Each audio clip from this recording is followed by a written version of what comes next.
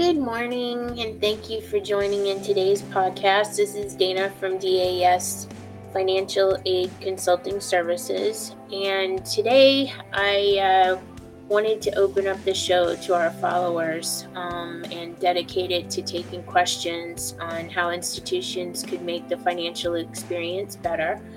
But in light of the fact of all that's been happening this week with the institutions, colleges, and universities that are going and closing down their campuses and transitioning to online, I thought I would open and give some updates regarding that while waiting for anyone who wanted to participate in today's show, either to call in or write your questions or comments in the chat area. So I have a referral that I use on a regular basis, a publication, if you will. It's called Education Dive Higher Ed, and every day I've been getting updates or newsletters from them outlining how things are being affected in the world of financial aid and colleges. And so one of the articles that I was perusing while waiting to come on the air, I saw that that over the last 2 months, the specter of the novel coronavirus did loom for colleges and universities in the United States. Though they were largely unaffected, save for some that had to close international campuses and cancel study abroad. In the last week, however, the dynamic has shifted as the virus and the respiratory infection it causes, COVID-19, spreads in the U.S. On Wednesdays, officials at the World Health Organization said the situation is now a pandemic.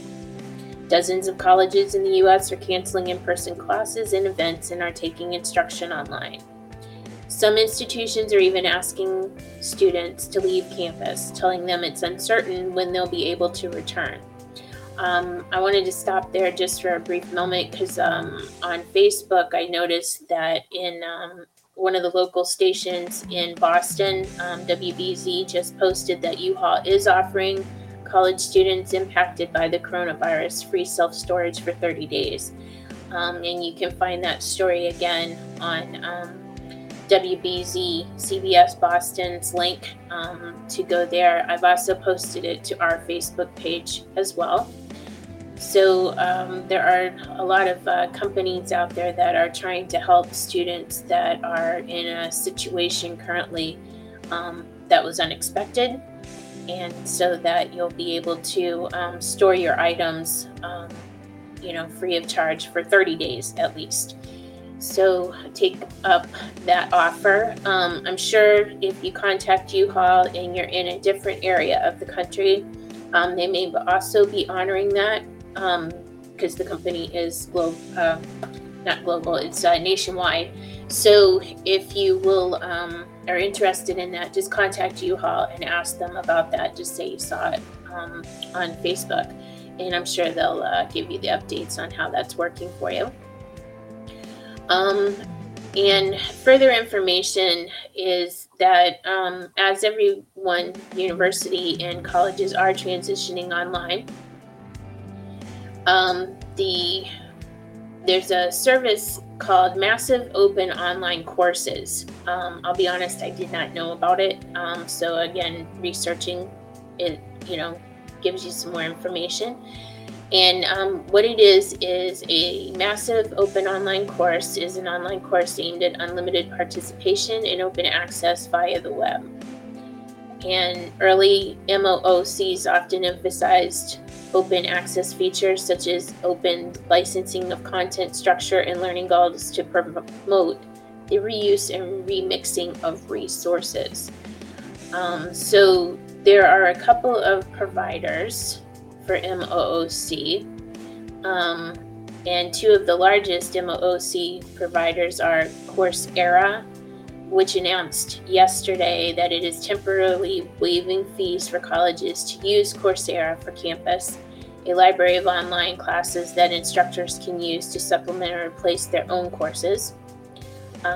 Also, edX launched its remote access program, which lets students at participating institutions freely access courses offered on the company's platform by their own and other colleges and universities.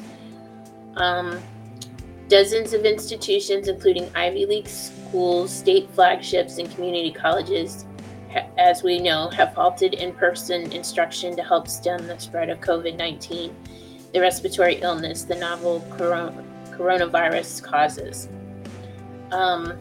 So there are a lot of companies out there that are trying to pull together as fast as possible resources for students and institutions to be able to utilize while transitioning from being on campus to online.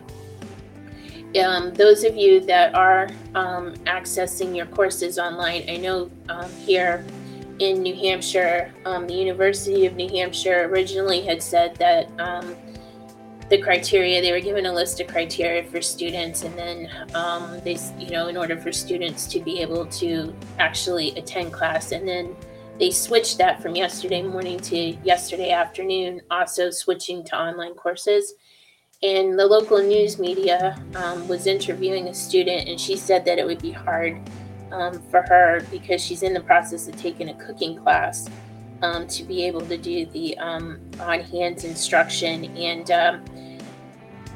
for that, you can actually utilize, just get creative when it comes to having to do on hands-on instruction that maybe you aren't in the classroom, but you can do at someone's home. I mean, obviously, we're supposed to be social isolation or social distancing, I should say.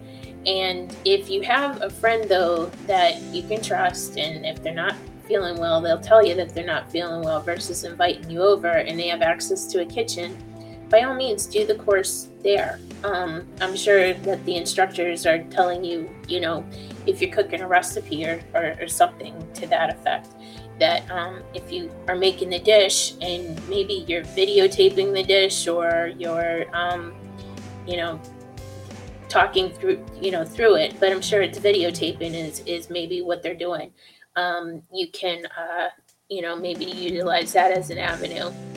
I know that also there are some organizations out there that do have kitchens, and those kitchens are not always utilized, and so you may want to reference using those kitchens. Again, just making sure that there's not a ton of people for the social distancing aspect of it, so that people, are heeding what the CDC is outlining as recommendations. But that's just a thought for people to help them out.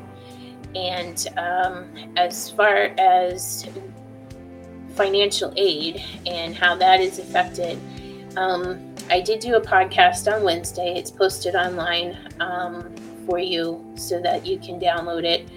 And right now, there really isn't a lot of guidelines that the Department of Education has put out as far as how it is going to affect, other than the regulations that are in place is with regards to satisfactory progress. And the majority of the students that will be affected by disbursements being intermittent or not dispersed on time would be those students that are not in satisfactory progress, and this is pertaining more so to the career and technical schools. And that's because those schools are usually clock hour schools, and in order to receive those disbursements, if you are in a one-year program and that program is 900 hours long, if you have not reached 450 hours, which would be the midpoint, and you have to actually complete 450 hours, then you will not get your second disbursement until you complete 450 hours. So if you get sick and you're not at your 450 hours, I do know that there is a 98-10 percentage when it comes to rule, I should say, when it comes to disbursement. Meaning that if your attendance is basically you've got 90% attendance, then you would be able to maybe get that disbursement. But physically, you have to be at 450 hours in order to receive your second disbursements.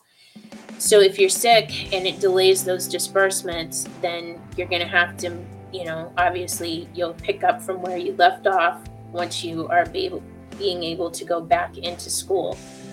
Having said that, I do recommend, because there are a lot of career and technical schools that have not decided to close down, and I understand that, and I'm not criticizing anybody's decision.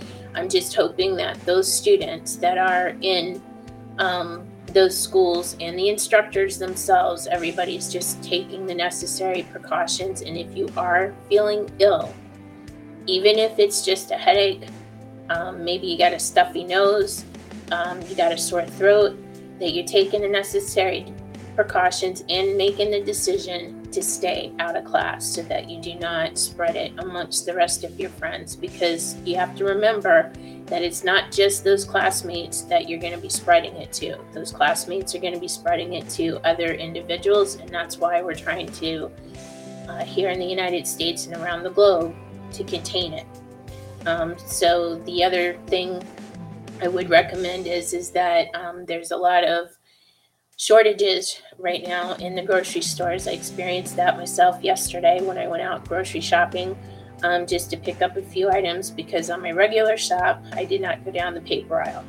And I just figured I had enough in the house. So I didn't think of going to the paper aisle because I didn't have it on my list. And when my mother had mentioned she had gone shopping and there was no toilet paper available in her area, it got me to thinking that maybe I should go and check it out and get another stockpile, if you will, which is typical, just a couple of packages. I wasn't like stocking up for the duration or for a year.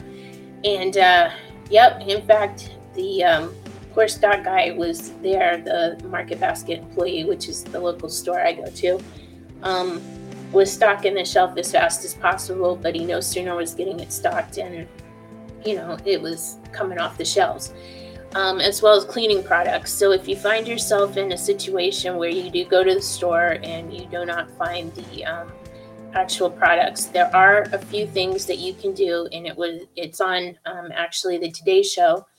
There was a couple of tips that they had where you can take hydrogen peroxide, water, and bleach, put that together, and you are able to make a cleaning solution out of that. Now, I've also know that if you buy just white vinegar, you can use that also as a disinfectant, and it does smell for a few minutes like pickles. So if you have an aversion to pickles, then you may not want to use that method, but it does go away. It dissipates once it dries off. So I just thought I'd put that out there as a helpful tip for folks that may be needing to get a little creative while the shelves are being restocked as best as they can be with the supply trucks that are coming in for the supplies. So right now we do not seem to have any questions coming in. I will give it a few more minutes, and wanted to let you also know that if you're interested, I will be posting some videos on our YouTube channel within the next couple of days to also provide helpful tips during this time with regards to financial aid, obviously, and also keeping you updated with what's coming in from the different publications that I am receiving, and also with any general information for students and their families and instructors and financial aid advisors during this time, which is unusual for all of us. So if anyone does not have any questions that they want to call in, or feel free to put in the chat. I am going to give it just a couple more seconds, and then I will end the podcast for this morning. I will try to put together another podcast for midweek. Probably on Wednesday, I will post and put another one live and fit it in for folks. So if you want to put that on your schedule and plan on participating, that would be great, because that's what we're here for. We're here to assist students, financial aid advisors, not only with financial aid, but also other resources for educational purposes while you're trying to navigate through college right now. So I wish everybody a good day, and everybody take care and do your part to help everybody stay well. Have a great weekend.